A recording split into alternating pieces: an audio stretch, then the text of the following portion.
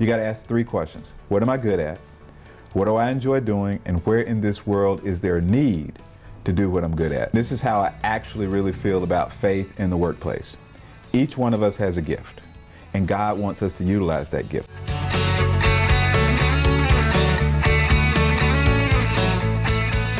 Well, ladies and gentlemen, we are celebrating. This is Jason Dennis, your host for the next almost hour or so, and I appreciate you joining us. But we're celebrating because we have now arrived at our 2nd birthday for the Run the Race podcast. We've been doing this for 2 years now, since November of 2019, early November. Did our first episode. Now this is number 87, so not quite every week, but close to that.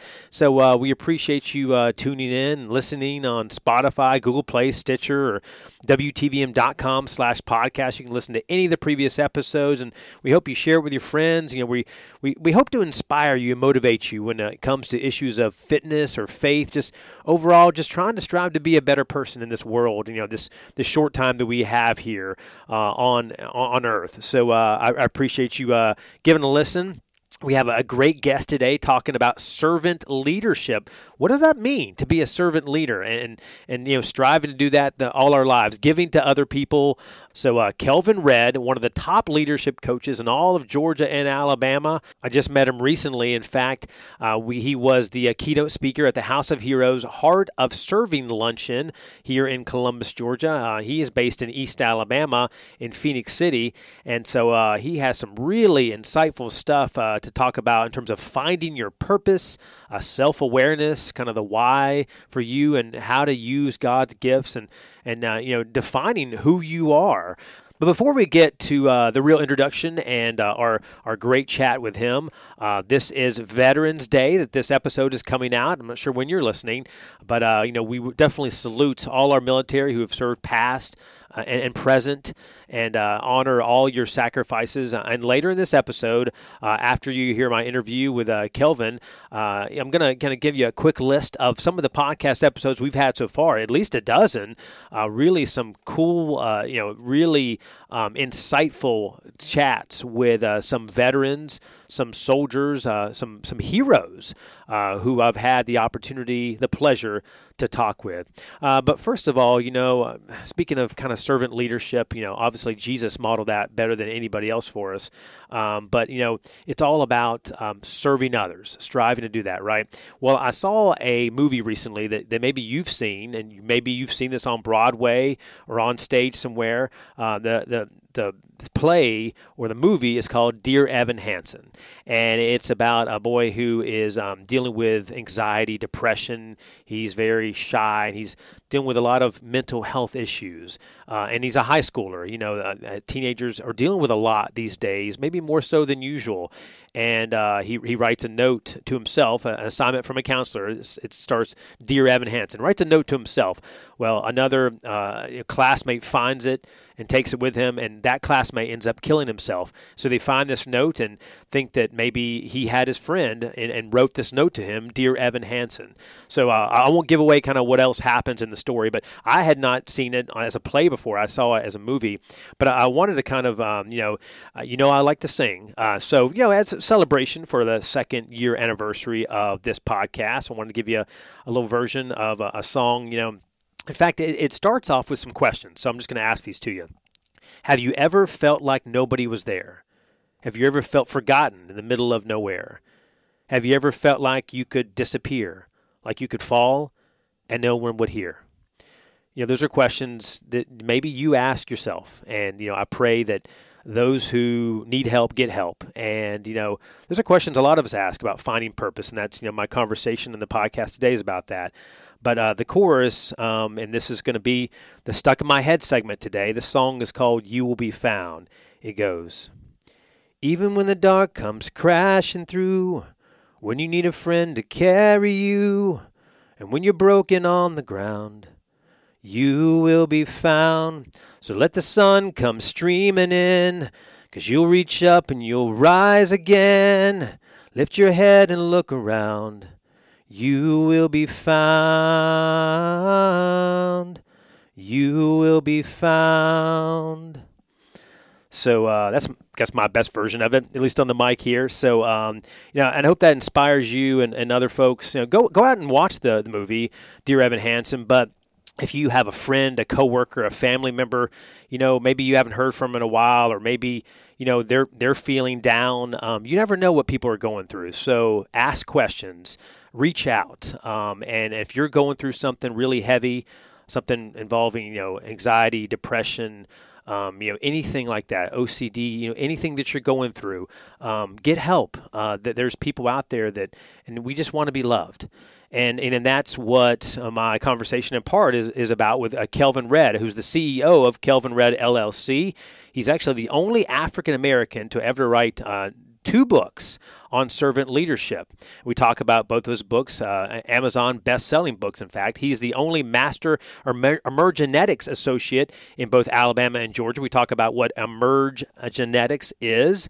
Along with being a leadership coach in Alabama and Georgia, he's had a lot of success, helping out businesses and clients like Alabama Power, Georgia Power, Morehouse College, Spelman, Auburn University, the University of Georgia, Wake Forest University, and more. He got his Bachelor's of Arts degree in history from Auburn University. He says War Eagle. And he has his Master of Science in Management degree with a Leadership and Organizational Effectiveness concentration. That's from Troy University. And he is not stopping the school yet. He's currently pursuing a PhD in Organizational Behavior. He worked for a decade at the Pastoral Institute, where they provide kind of Christ-based counseling and so many other services in this area of the Chattahoochee Valley. He's the former director there at the Center for Servant Leadership. He has also used his gifts, in the private sector, working for 15 years for a bank. That we'll talk about, kind of how he maybe left that to pursue something he really truly loved. He has spoken in 35 different states, so been all around the nation, and I'm sure he'll tack on some more states onto that very soon. So I'd like to introduce to you Kelvin Redd.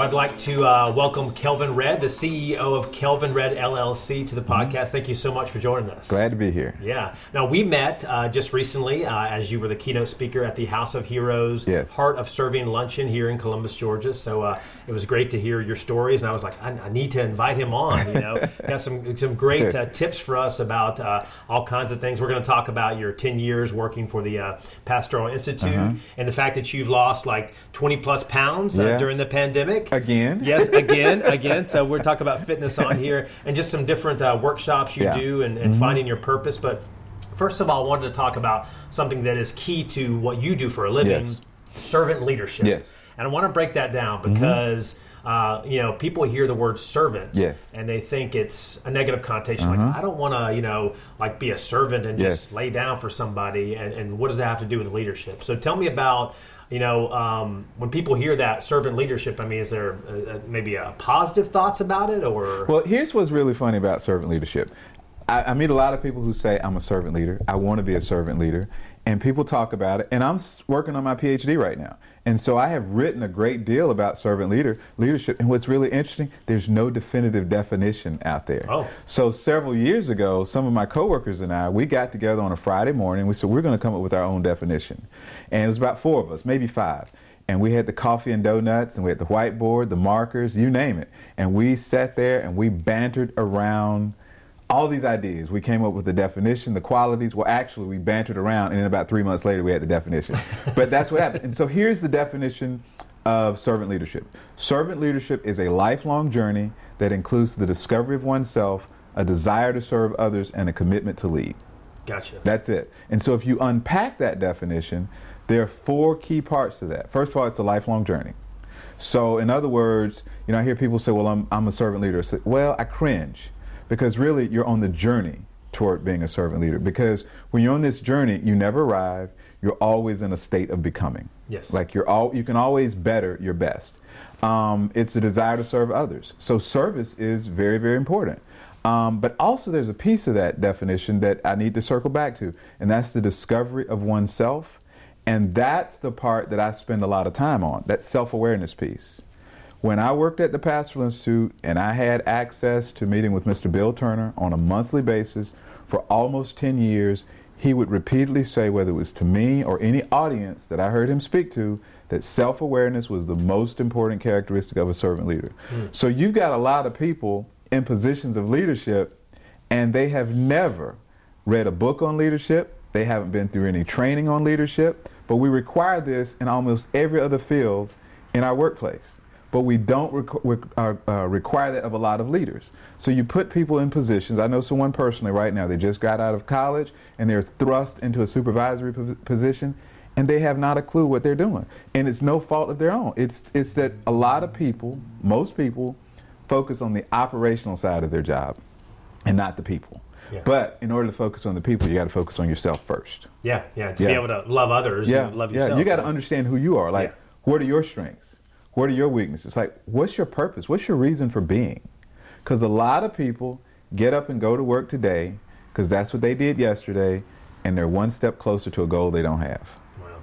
So it's an evolution. It is. You're always striving to be better as a servant leader and giving to others. So do you find that folks, that it's difficult because, it's naturally we're kind of selfish in some ways and self-absorbed and like, what do I get out of it kind of thing. So do you find that a lot of people maybe don't want to make those sacrifices that it requires to be a servant leader? Well, we live in a society right now, especially now with social media.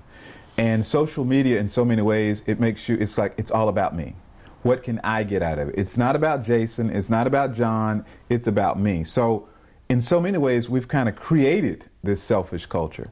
And that's why in a lot of environments, self-awareness is not highly thought of because it's countercultural.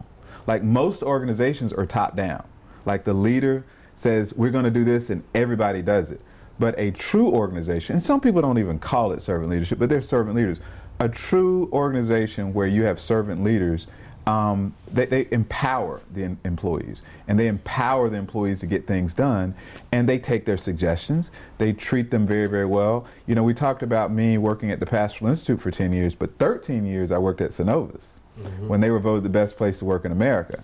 And that's where I really learned about, the fundamentals of servant leadership during that particular time period. So when I work with companies now, I base everything off of what I learned those 13 years at Synovus. Yeah. So I know what good leadership is, but I also know what good leadership is not. Yes. So you see people have modeled the good and the bad and the ugly. Exactly. And when I'm doing a workshop and I'm talking about, any of the qualities of a servant leader or just high-performing teams, all you have to do is look into the audience. The body language of the participants will tell you if they're really engaged at work or if it's one of those things, just give me a paycheck and let me go home. Yeah, for sure. Different motivations. Yes. And you were talking, when you were speaking at this event we were at recently, you talked about, lessons you've learned and stories from church as well. Yes. So how do you think faith plays a role in somebody being a leader or somebody serving others? Is that something, I know you were talking about doing a video on that soon. So tell me about how faith and what you believe in terms of going to church and everything else, how that connects with it. I've never said this publicly before, and this is how I actually really feel about faith in the workplace. Each one of us has a gift, and God wants us to utilize that gift. Like He wants us to till the land here on earth. Like you go to work and you use the gifts that I want you to use, that I've bestowed upon you. So when someone goes to work and they're in a toxic work environment, or they have a bad boss, or an overbearing or manipulating or a micromanaging boss, my attitude has always been, well, who are you to get into God's way when He's gifted this person to do the work He wants him to do? Why are you doing this to that individual? So that's where I think my faith walk comes from when I'm working with individuals in these different corporations and school systems and whatever. I just want people to realize the gifts that God has given them. Yeah, and speaking of that, finding your purpose. I mean, that's and some people call it like, what is God's will for my life? But that's something whether you're 12, 18 years old, maybe 40, 50, 60 years old, finding your purpose. Is that something that maybe a lot of us just end up not doing, or maybe because some people do a job and it's not what they love or what they're good at, perhaps? Well, here's the thing. Now, I've been critical of social media, but one of the good things about social media is that we've been inundated with texts and stories and videos about purpose. and how important it is. And so, but a lot of people, from my observation, is that they don't necessarily go through life asking themselves the question, like, why am I here? And they don't do it consistently. And that's one of the questions man always asks himself, like, why am I here? Or woman, why am I here? And for me personally, it's not easy. Like, I'm at an age right now where I keep telling myself, I wish I had known this 15 or 20 years ago, you know? So when I say you're always in a state of becoming, and it is a journey, I'm a testimony to that, you know? But when I work with groups, if I can get a handle on you early, you know, no pun intended, but if I can get to you early, my workshops, I'm not going to come in and just just really just, you know, yell and scream and this kind of thing. Although I do love giving keynote speeches, I want you to think.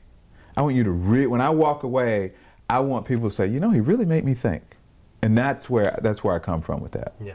Is there a secret sauce or a key ingredient to finding that purpose? Because, I mean, is it something that maybe it's that you enjoy doing something, or that you're good at something? And what is it about that purpose? Because that maybe, like you said, it could change. Your purpose at 25 could be different than when you're 55. Exactly. You know, we go through different stages in life. And so who I was at 25 and my purpose then is a little bit different than what it is now. It's a lot different because I didn't know then. There are 3 questions that I got from a gentleman by the name of Andy Fleming. When I was working at Synovus, he facilitated our workshop for the Synovus Leadership Institute. And we went up to Aberdeen Woods outside of Noonan, and we checked in on a Sunday night at 6, and we left, I think, the following Friday by noon. We spent a whole week there, and it was also kind of managed also by the Pastoral Institute, although it was with Synovus. And so we took all these personality tests and all these kinds of things. But one of the things that Andy used to ask the question, he says, you got to ask 3 questions. What am I good at? What do I enjoy doing? And where in this world is there a need to do what I'm good at and what I enjoy doing? And you can put all that into play. Now, as I kid with college students, when I say, what are you good at and what do you enjoy doing? Make sure it's legally and morally right, you know, that kind of thing. But I've always been good at speaking. And ironically, it was years ago, I've envisioned myself where I am right now. But as I've told my wife and I've told other family members, you know, when I was growing up, nobody ever told me I could really do this. For a living. For a living. You know, it's only as society began to change and I grew and I got exposed and I traveled, it's like, you know what, I can actually do that. So I think that's you got to find out what you're good at. And although we live in a society right now where Simon Sinek talks about the why, I also think the what is important. Because there are a lot of people, they understand that, well, I'm here to serve people. But I always ask the question, okay, you're here to serve people, but you're here to serve people doing what? Because a lot of people can't answer that question. I have coaching clients, and I ask them that question, and a lot of them cannot answer it. And a lot of it has to do because they're at different stages of their lives. Like, for instance, I've got a former educator. They're about to be a former educator. Well, they've been teaching for about 30 years. Well, now it's like, what do I do now? I'm still young. Your identity has been wrapped up in My that. identity has been wrapped around education. What do I do now? Do I consult? Do I go back into the classroom? Do I start a business? So that what is very, very important. The how you do it, because you could have great intentions, but exactly. You got to put that, put your money where your mouth is.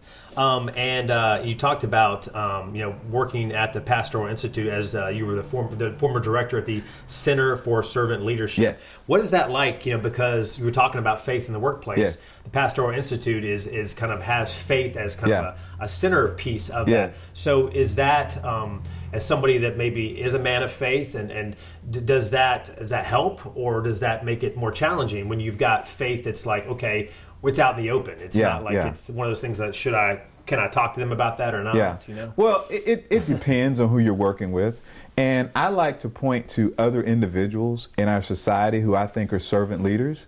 And you look at them and they don't wear their faith on their sleeves. It's like, this is who I am. May the work I've done speak for me.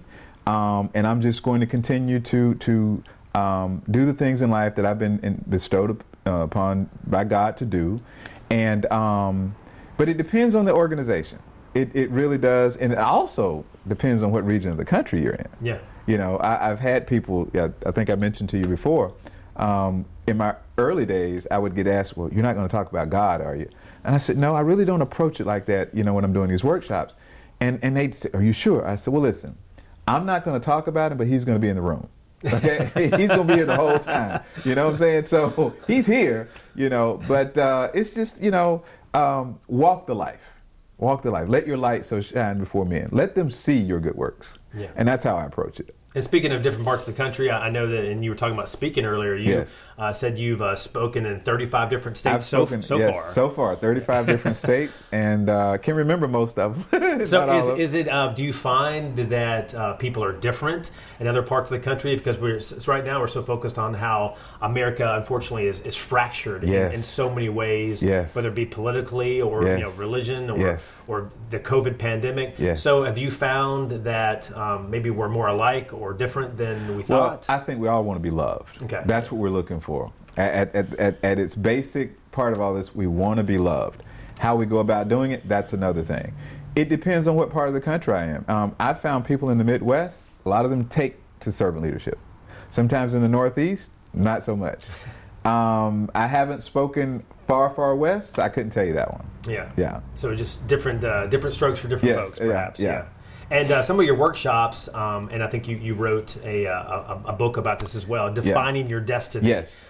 So tell me about what that is, because we all want to leave a legacy behind, whether it be our kids or our 50 years of working or whatever else. So what is it to define your destiny? It sounds like something magical. Well, here's the deal. So let me just tell you this. So for years, outside of the servant leadership workshop, and again, the most important characteristic of a servant leader is self-awareness. I've always done what it's called Emergenetics, and it's a brain-based personality assessment. Okay, it's used at a lot of companies around town. It's psychometrically sound, but what it does is it measures why you think and behave the way that you do. That's what it is. However, once you do that, the question was, you've gone through that workshop, the question is always asked, well, what's next? And so last year at the beginning of the pandemic, I was taking a look around. I was watching on Facebook. People were they were distraught. They didn't know what to do. I'm a leadership coach. I coach people. And I noticed that there were a lot of people seemingly wanted to have coaching, but they couldn't afford it. They didn't know, how to go about doing it. So I created the Define Your Destiny group coaching workshop.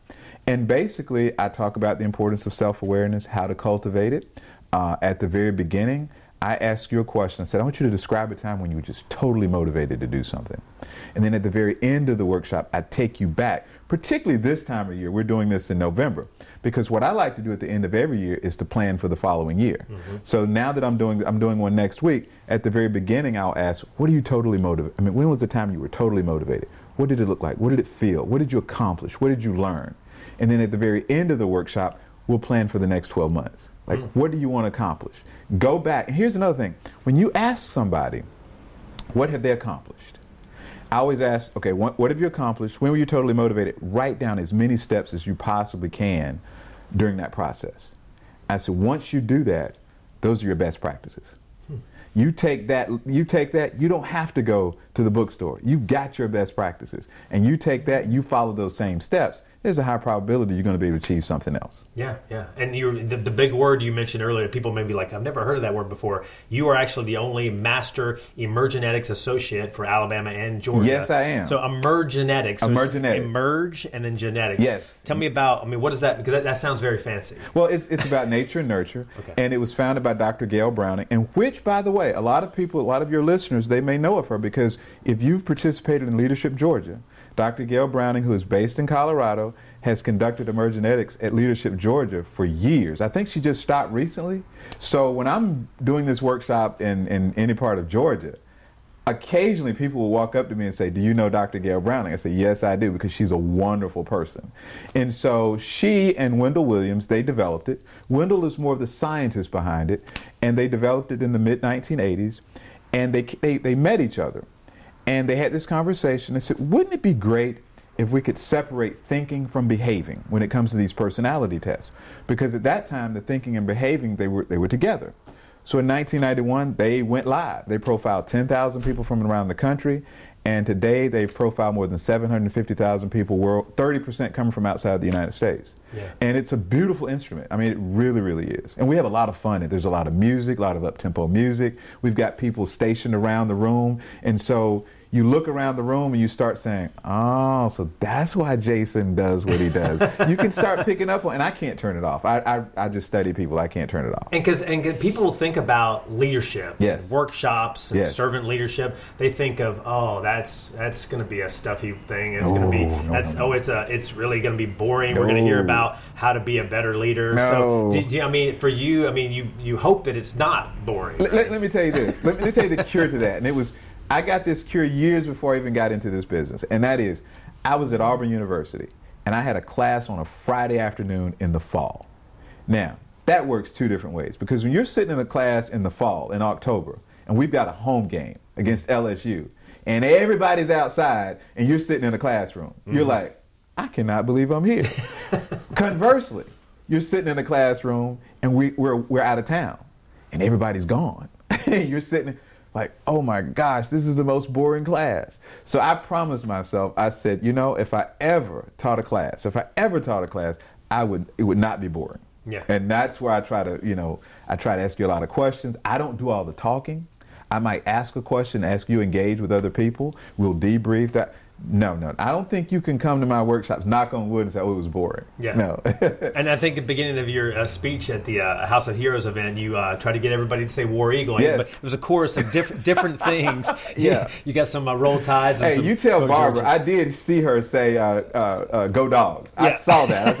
I saw that. My co-anchor Barbara also mentioned after she heard you speak for the first time, her and I both met you for the first time there, she mentioned that it was really, like you talked about earlier, you want people to go away thinking, man, that really made me think. Yeah. For her, it made her think a lot about self-awareness. Yes. About sometimes we don't think about that. We just kind of, maybe we turn the filter off and we're just who we are, and then like let the chips fall. They're either going to like me or not like me or whatever. Yeah. So what do you do about self-awareness? I mean, how do you cultivate it? How do you get to where you know yourself, Yeah. but how do you know yourself maybe in an environment where there's a lot of people or you're in a workplace? Well, the way you cultivate self-awareness, and I owe a lot of this to Dr. Tasha Urich, who I've done a lot of studies reading her stuff, is that one of the ways we talk about is mindfulness. That's a way, which is the buzzword nowadays, being still, letting your mind rest. Another is what I call the creative walk.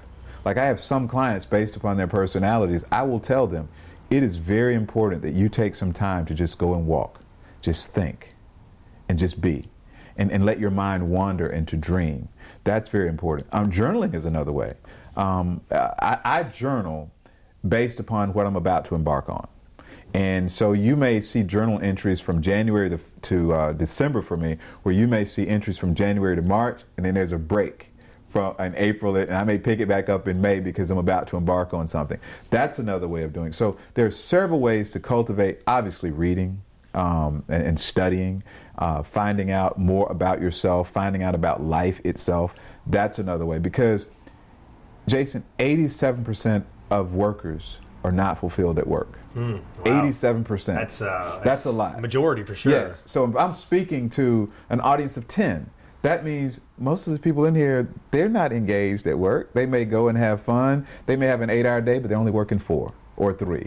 They're surfing on the internet. They're dreaming and waiting till they can't get off. I can't wait till I get off work today. Yeah. I can't wait until this weekend. They're not focused on the moment because, A, they're not engaged because they don't know their purpose. They're not self-aware. And I was in that position. When I was an underwriter, I was in that position, being in the basement with no windows, looking at financial sheets all day long, and could not wait until Friday at 5 o'clock. You like to talk to people, not numbers. Yes, exactly. Oh, I got to use that. Well, yes. no, that's how you said it in your speech. I stole it from you. Okay, I don't know. It just comes up. But I remember vividly on Friday nights, when I would leave the bank at 5 o'clock, and 7 o'clock. Of course, particularly if it wasn't football season, and I'm not at a high school football game, I would sit and say, wow, this is my favorite hour of the work week. Why? Because I've just put in a full week at work, and I don't have to go back for another 48 hours. And of course, in banking, you have those Monday holidays. So we knew every month when those Monday holidays were going to come, and I just could not wait. Yeah. Because it wasn't me. It's like that song, Everybody's Working for the Weekend. Exactly. Yeah. Which is good to enjoy that fun time with your family or friends. It is. But, you want to enjoy Monday through Friday as well, right? Yeah. Exactly. You talked about kind of reading, and some people, if they're Christian and believe in the Bible, reading the Bible is something that, that's my mother does it a lot. The true instructional yes. book, right? Yeah. And you have a verse that's on your social media, on your Facebook page, your personal. It's Proverbs 13:20. Oh, my favorite one. Tell me about that. Proverbs 13:20. He who walks with wise men shall be wise, but a companion of fools shall be destroyed. Oh, so don't hang out with fools. Don't hang out with them. I've told young people. I tell you have to even tell adults. Be aware of the energy of the people you're hanging around. Because sometimes that can make or break you. And one of the things I tell leaders all the time, the two most important decisions that a leader will make, unfortunately, will be who you marry and who's your assistant. Those are the two, because you got to be on the same page. And if you're not on the same page, you're not going to be able to use your gifts. Because sometimes, you spend more time with your coworkers than you do your spouse, yes, right? Exactly. You do. Americans on average work 50 hours a week, I believe. I think that's what it is. So we spend far more time at work than we do at home. Yeah, absolutely. And, we want to be good servant leaders, yes, good people to be around at work and also at home. And one of the books I think this might have been the first book that you wrote, Stand Tall. Essays on life and servant leadership, yes. So Stand Tall, it makes me want to sit up with a little bit of my posture. But what does it mean to stand tall? Because we all want to be liked. We want to leave behind some good stuff. Yes. So I got the title Stand Tall. My father used to always tell me, stand up straight. Stand up, be a man. Someone can't jump on your back if you don't bend it. So that was the genesis of it. But it was really interesting how it came about, because when I worked at the PI, the Pastoral Institute, I used to put out a newsletter or blog once a month. But that was during the days of the PDF. It wasn't on a website or anything. And I remember our marketing person would say, Kelvin, it needs to be one page. That's about 500 words, 12 font times New Roman. So I know that if I'm writing a one-page paper, it's going to be 500 words. And so I wrote so many of these. And then Kent Keith, who was the president and CEO of the Greenleaf Center, he had just got appointed the job. He comes to Columbus. He's meeting with me, and I think he met with Mr. Turner and a couple other people. And he said he wanted to publish more at the Greenleaf Center. And I said, really? I said, I would love to publish. I said, I have a collection of essays. And he said, are you serious about that? I said, yeah. That was the end of the conversation. 2 weeks later, I get a phone call one morning. He goes, Kelvin. I said, yes. He goes, this is Kent. I said, well, how are you doing? He goes, were you serious about publishing those essays? I said, yes. He goes, send them to me. So if that wasn't God sent, I don't know what it was. And one thing led to another. But in it, I tell you what the definition of servant leadership is. I also go over the characteristics of a servant leader.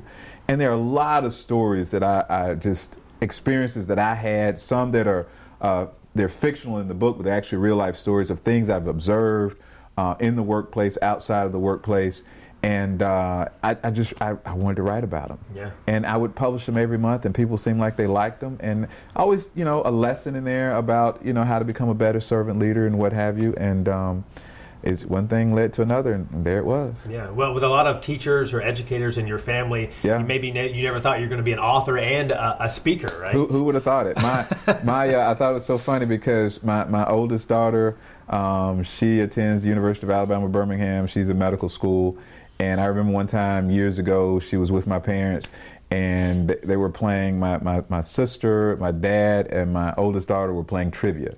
And when I got back to town, I said, well, who won? My dad said, well, of course, your daughter won here. And he goes, yeah, it skipped a generation. Oh, wow. Dissing you. Yeah, that analytical wit that he had. So how many kids do you have? I have 2 by my previous marriage and 2, I call them my children of choice because we choose to be in each other's lives. Yeah. Gotcha. So what is it, is it hard because, you teach leadership. Yes. And so is it, do you have to put on a different hat when you're dad, maybe when they were younger or even now, is it because you don't want to be their leadership coach per se. I mean, maybe you do, Right. Because I guess that's the, for parents that are listening out there, do you have to put on a whole different hat with your mom and dad versus being boss or whatever else? Well, you kind of tanker it back a little bit. I remember my daughter one time, I went through the coaching certification and I came home and sat her down and wanted to ask some questions. She goes, "You went to a class, didn't you?" That kind of thing. You just try to be yourself, and it's sometimes I find myself, for instance, my son of choice, I find myself trying to coach him, and I do, because coaching is all about asking questions. That's what it is. A lot of people, and I talk about this in the Define Your Destiny workshop, a lot of people don't want to go to coaching because they think, A, you're going to be consulting. Well, that's not what a coach is. You think I'm going to be counseling. That's not what a coach is. You think I'm going to be teaching. That's not what a coach is. You think I'm going to be managing you. That's not. You think I'm going to be facilitating. No, I'm going to be asking you questions. That's what a coach does. Making you think. Making you think, because if you come to me, Jason, and says, I have a goal in mind, well, you probably already know what it is that you want. My job is to try to ask you the most analytical and directing questions that I possibly can to empower you to go out there and really make you think you've done it, which you have. Yeah. It's your idea. Yeah. Now, every now and then, I will say this. When I'm meeting with somebody, because I try not to cross that threshold to parent or whatever, I will say, do you mind if I take off the coaching hat for a second? Because I've been where you've been. And I want to put on now. I will put on the consulting hat for about 5 minutes, and I want to give you some advice. That kind of thing. Exactly. Yes. It makes me think about growing up. I watched a lot of 1980s TV shows. Oh, okay. The Cosby Show. Yes. There's a famous scene that I won't ever forget about how the dad and Theo are in his room, and they got Monopoly money. Yeah. And he's telling them about I'm going to give you this. I'm going to take this. I'm just going to eat just kind of sandwiches or whatever, and take some back. And you got a girlfriend. So that's a kind of a coaching or lesson as a parent, because as we get older and we realize that, man, until you live it, I guess you don't understand what maybe mom and dad talked about, right? And I'll tell you this. I was telling my mom not 30 minutes ago coming over here, I'm so glad my father was my father, because he had a difficult childhood, but he made sure we didn't have a difficult childhood. And to this day, I am indebted to him for the way he brought me up. Yeah. It was interesting, because when he passed away, I reflected and I was like, wow, he did an awful lot for us. But at the same, he was tough. Like, I remember when the Jackson 5 came to town, and I wanted to go to the concert, and he wouldn't let me go. And I just booed all over the place. I want to go. But he wouldn't. That's before they were Michael and the Jacksons. Sure. But at the same time, I realized, wow, he took you here, he took you there. Our favorite pastime was going to the Bradley Library, which I hated. But by him taking us 2 and 3 times a week, I developed this love of reading. Yeah. But when he would tell us, I'm like, I don't want to go to my sister. Like, we don't want to go to the library. Like, really? All my children is coming on. I'm 11 years old. I want to watch TV. That kind of thing. So I'm very thankful to God that my father was my father. Well, nowadays you've got the cell phones and all that other stuff to be distractions for kids and adults. Exactly. Right? Exactly. Yeah. And you were talking earlier about the COVID pandemic. Yes. About how so this has been 18 months, almost 2 years now, really, that we've been going through this. And for you, it was there was a shift for in terms of weight for you, right? Yes. So tell me about how that happened, because you were saying, like, around this time of year, you typically are gaining weight, comfort foods. It's a fall and holiday season. So what happened? Was it something where you were like, okay, I want to be healthy? Or well, first of all, keep in mind, we really didn't. The way I see it, I really didn't pay attention to. I paid attention to it, but it really didn't hit me until the first week of March, because I scheduled a workshop with a client of mine out in San Antonio. And I said, do you really want me to do this? And this was like on the first Thursday of March. And they said, yeah. Because it was inside of 6 weeks to get the flights. So I reserved the flights, and 2 days later, it's like, Kelvin, we're shutting down everything. So prior to that, I had been traveling. And prior to that, it was the holidays. Okay, and so I was gaining weight during that time. And when I travel, it's really a challenge. It's really a challenge to find what I can eat and this kind of thing. And so when the pandemic hit, the first month or so, I'm just sitting on the sofa and I'm eating. And couch potatoes. I have a home office anyway, but my wife is home too now. And I'm working from the recliner and all this kind of stuff. And before you know it, it's like, I ballooned up. Ice cream, chips. Yeah, all of it. And and I wasn't working because we didn't know what to do and this kind of thing. And I bought a treadmill. There was a run on treadmills too. Yeah, there was. I went out to Amazon. I could not find one, and I was like, my goodness. So that took like 6 weeks before I actually got one. And but finally, I think it was Earlier this year, I just thought, okay, I've had enough of this. I don't like the way I'm looking. I didn't like the way I looked on the virtual. I was like, you gained weight. And that's why I grew my beard, because I have chubby cheeks. And I figured if I have a beard, it'll camouflage it a little bit.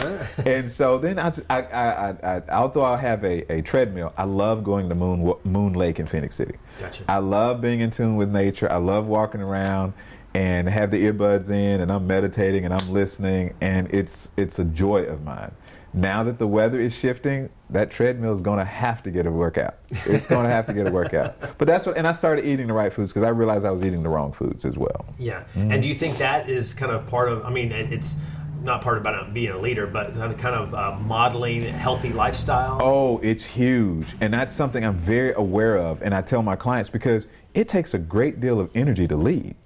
It takes a lot of energy. I mean, a lot of times, particularly in your industry, you could be a school principal where you're getting phone calls at 2 o'clock in the morning. You're working until 4:15, but guess what? We got a middle school basketball game after school. I got to go attend it. We got a soccer game. We got a PTA meeting, And depending on whether you're an introvert or an extrovert, some people are energized by being alone. Some people are energized by being around other people. So yeah, it takes a lot of energy to lead and to lead effectively. Yeah. So what's next for you? I mean, in terms of another book, or are you kind of traveling all around, Georgia, Alabama, or around the country, speaking and talking about leadership? Well, right now it's just been Georgia and Alabama. Number one, I have not gotten on a plane to go out and fly to any other client. A lot of my clients who are in other states, they're still virtual. I mean, I'm still working with them virtually, but I have not gone, traveled by plane or gone to Atlanta. It's all been virtual. Now, with some of the schools that I've been working with in Alabama and Georgia, it's all in person. So I've got that going on. There's certain things that I have to work on every day, like I put out a weekly blog, so that requires writing. I'm working on a PhD, so that requires writing. And then I'm also going to write a book on my father. I couldn't touch it the first year he passed away. I was in this state of depression, did not even realize it. I was just going through life in most of 2018, because he died in February 2018. So I dusted off his scrapbooks. Wow. And every game he's ever coached, we've got documented. So it's not like you can say, well, did he win 325 games or 323 or did he win 200? No. We've got every game. So when he was coaching, we'd always get the Ledger Inquirer. One time it was just the Ledger, and then it was the Inquirer until they merged. And he'd give it to my mom, and she cut out the article, and she put it in a book. Wow. And all the photographs. So the actual seasons, they're well documented. The things that I really got to write about was, his growing up, his life, and his philosophy of coaching and teaching. Because when he passed away, as well known as he was in the basketball world, I mean, the students just showed up. I mean, there were a lot of students he taught. Yeah. Well, where and what sport did he coach? My father was a head basketball coach at Central High School in Phoenix City from 1974 to 1989. Gotcha. And he was Bi-City Coach of the Year on multiple occasions, State Coach of the Year. He's the one that put the basketball program on the mark. Wow. And so he was also a chemistry and physics teacher. So yeah, I'm gonna chronicle that. So for you, I mean, growing up in that environment, yes. Well, and you're obviously still a big, high school, college basketball, football fan. Yes, big time. So, I mean, does that love of sports? I mean, is that like for you? Is it fun, or is it just like it's part of me, kind of thing? Both. Okay. It can be nerve-wracking too, depending on which I will say this though, and I say this in jest, but I'm really, really serious. I can't imagine being a fan of a team that doesn't win. Because it is really a lonely, boring fall if your football team is not winning. Yeah. It can be really a long winter if your basketball team is not winning. Well, last year your Dallas Cowboys didn't. Well, the Dallas Cowboys, no, but the Cowboys, that's another story. Sure. They aren't real to me. Central High School in East Alabama, well, they do pretty well. Central High School, we've been doing very, very well. And of course, I'm an Auburn Tiger. Yeah. So it's one of those where you just really, really have to you do a lot of praying. Yeah. And you cut out swearing because you not realize that's not going to do any good, and you just hope. But you can learn a lot, in life and sports from losing, right? Sports teaches you a lot of lessons. Yeah, they really, really do. Matter of fact, I would encourage every kid out there to get involved in sports because you got to know what it's like to lose. You've got to know what it's like to work as hard as you possibly can and come up short.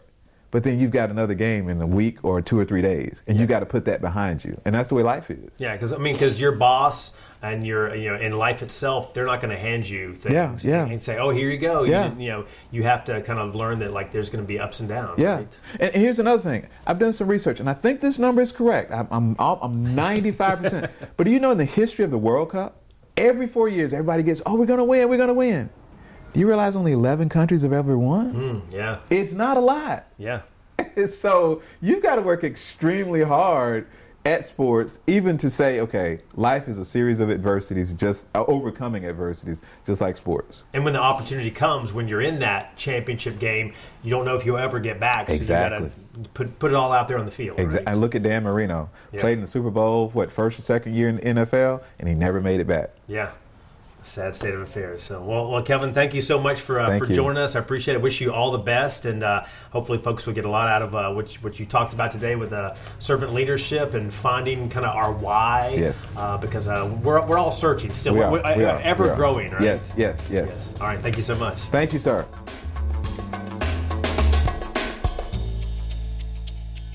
And I'm looking forward to that third book that he's working on right now, kind of a memoir to his dad, who, again, a very popular basketball coach in the East Alabama area, bringing his high school Central to prominence. So that's why he loves sports, and so do I. Sports really has a lot of correlation to life and the ups and downs and leadership, all kinds of things. So we thank Kelvin for his time, and looking forward to talking to him more in the future. Maybe I'll get some free advice from him on how to be just a leader in many different ways. And that has to do with our parting gift, one of our final segments of the podcast today, which deals with servant leadership.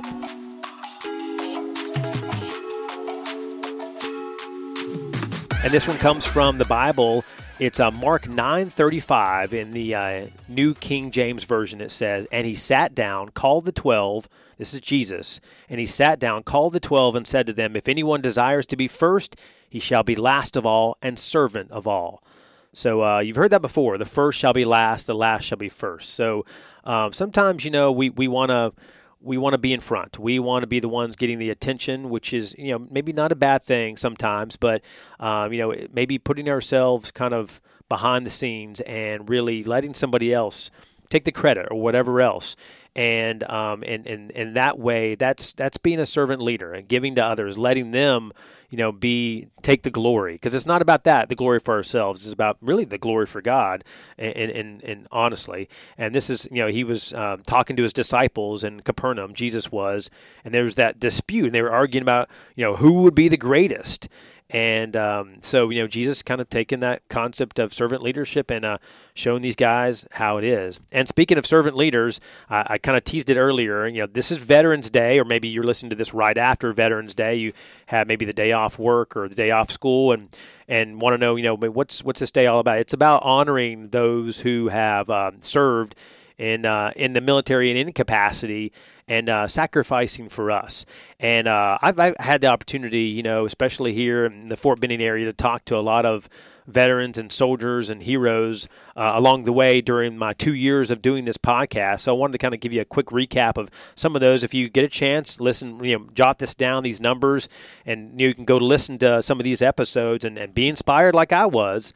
Episode number 13. This is out of the 80-plus episodes. We had CrossFit and a former soldier's second chance.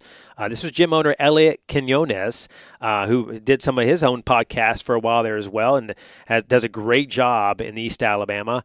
Number 24 podcast, former soldier gets honest about racism, running, and Christ. This is Patrice Riley, and she was talking, about she loves to run and work out, but she was also talking about Ahmaud Arbery, because this is just after he had been killed while being out jogging in the Georgia area, and that trial is going on as we speak. Then right after that, the 25th episode was a deadly blast survivor who is now an Army chaplain. That episode has become very popular. The 34th episode of the Run the Race pod, that Black Hawk Down leads to Army Rangers higher calling. That's Pastor Jeff Struker, who's in the Ranger Hall of Fame. The 43rd and 45th episodes of this pod, a war veteran gets you ready for the end times. That's David Giamono with his instructional book. about how this in Armageddon that we're looks like we're kind of heading down towards, and then walking across America to save the lives of military vets. One of the veterans he's walking all across Georgia and really the nation. The 52nd and 55th episodes. One was a war soul survivor telling the story of three wise men, a title of their book, retired Marine Sergeant Bo Wise, who lost his two brothers in battle, and his author, a co-author, Tom Saleo, a friend of mine. And then also that episode I mentioned as well, 55, Singing Soldier, which is Tim Maggard. He survived COVID and with the help of music and God. And he gives us some tunes as well. He sings a lot better than I do, I promise. The 60th episode, drill sergeant turned pastor Derek Shields in the Columbus, Georgia area talks about hope and Black Lives Matter. Does not shy away from the controversial aspects of that as well. The 68th episode, Soldiering Through Obstacles to Live with Purpose and Faith. We all want to do that, right? Speaking of soldiering through, this is a fellow podcaster, host Devin Rodriguez. Hope you get a chance to listen to his The One Life podcast. And the 76th episode, so this is a little more recent, shooting her way to Olympic gold. This was Army officer Amber English, who simply says, don't quit. So she did amazing, bringing home Olympic gold to Fort Benning. And then the one of the latest episodes involving a military hero and veteran, number 82 of Run the Race. Army Major is all about fitness and nutrition. This is Dwayne Webb, who leads free fitness boot camps at a local park. And so from friends of mine was listening to that, and they said, hey, I'm going to go check that out. So I hope you do. So again, once again, just thank you so much for listening, taking the time out of your day, whether you're out exercising, walking, maybe commuting in your car, listening to this episode. And I'm going to close now in prayer. Dear God, just thank you for all our veterans. We pray for their families. You protect them as these men and women in uniform are out deployed or training or in really dangerous situations. And God, we talked earlier about servant leadership and giving others, putting others first. That God, that you can help us to be more selfless than selfish. And, if there's someone that we know dealing with mental health issues, and like we heard about in that song, that we will lend a hand to them and that people will get the help they need. And there's so much darkness in this world that God, that you provide the only light that truly heals and helps us get through it and come out the other side with breakthrough. In your name we pray, amen. So, again, thank you so much. Man, it was great to talk to Kelvin about being a servant leader. We hear about that concept, but he really kind of framed it for us and explained it in a really easy-to-understand way. And if you missed last week's episode, we had a gentleman who runs pretty much a marathon every week, and he's done that for almost 10 years. It's crazy. I can barely run, 4 or 5 marathons in a year. And so that's every other month, and he's doing it, every weekend. And he's in his 60s. So pretty crazy. You want to listen to that episode. Hope you guys have a wonderful rest of the week and weekend, and we'll shout at you next time.